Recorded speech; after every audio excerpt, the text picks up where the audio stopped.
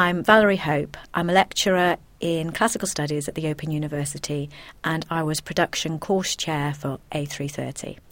This album looks at the city of Rome as a mythological centre.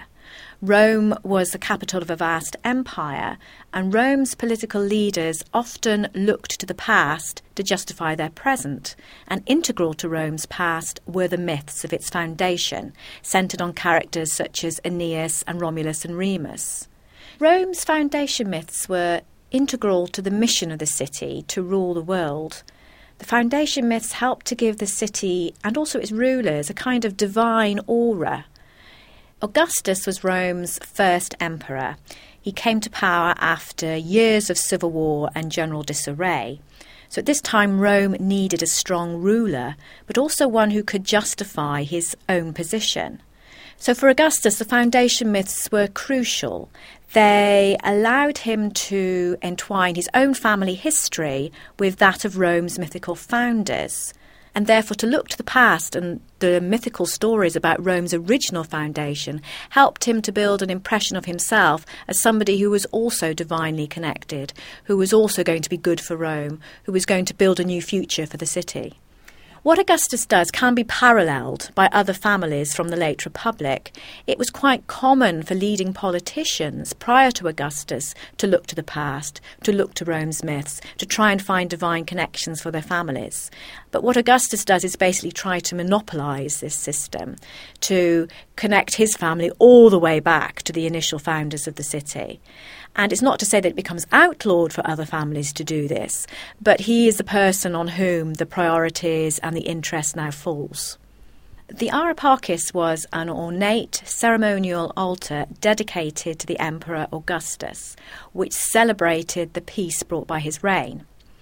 Now, the outer walls of the altar precinct are covered in sculpture.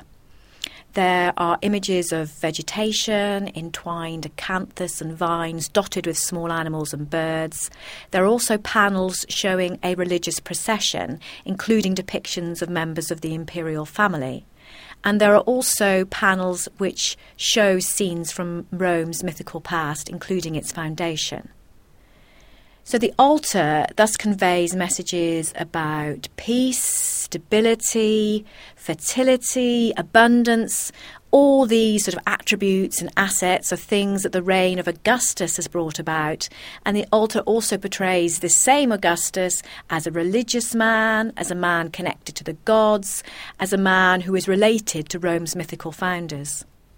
The lapis niger, literally black stone, was located in the Roman Forum, and in many ways it represents a bit of a mystery. This was a sacred and important site associated with Rome's early history and its mythical founders, but exactly what it marked or commemorated was unclear. So in some ways it provides a good illustration of how myth was entwined in Roman life in ways that we just don't get, that we no longer fully understand, and that it seems the Romans themselves no longer understood either.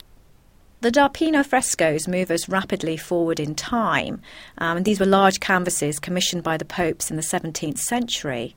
But they suggest that even in Christian Rome, these stories had relevance.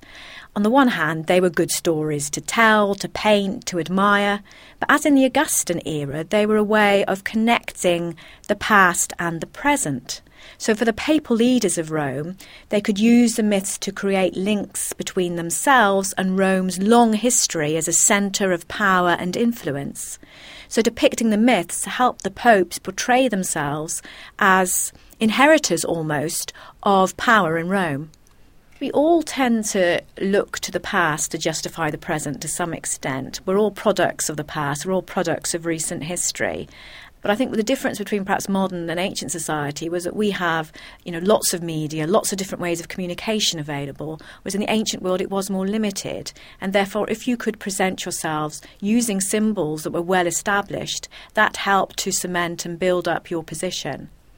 One of the things that continues to surprise me about myth was how it was everywhere, how it did surround people. And although you know this as a classicist, because you can't avoid myth, it's only when you begin to sort of pile evidence on top of evidence, coins, houses, political statues, frescoes, paintings, it really kind of underlines that perspective that we're all apt to forget sometimes. From the Open University. For more information, go to www.open.ac.uk/use.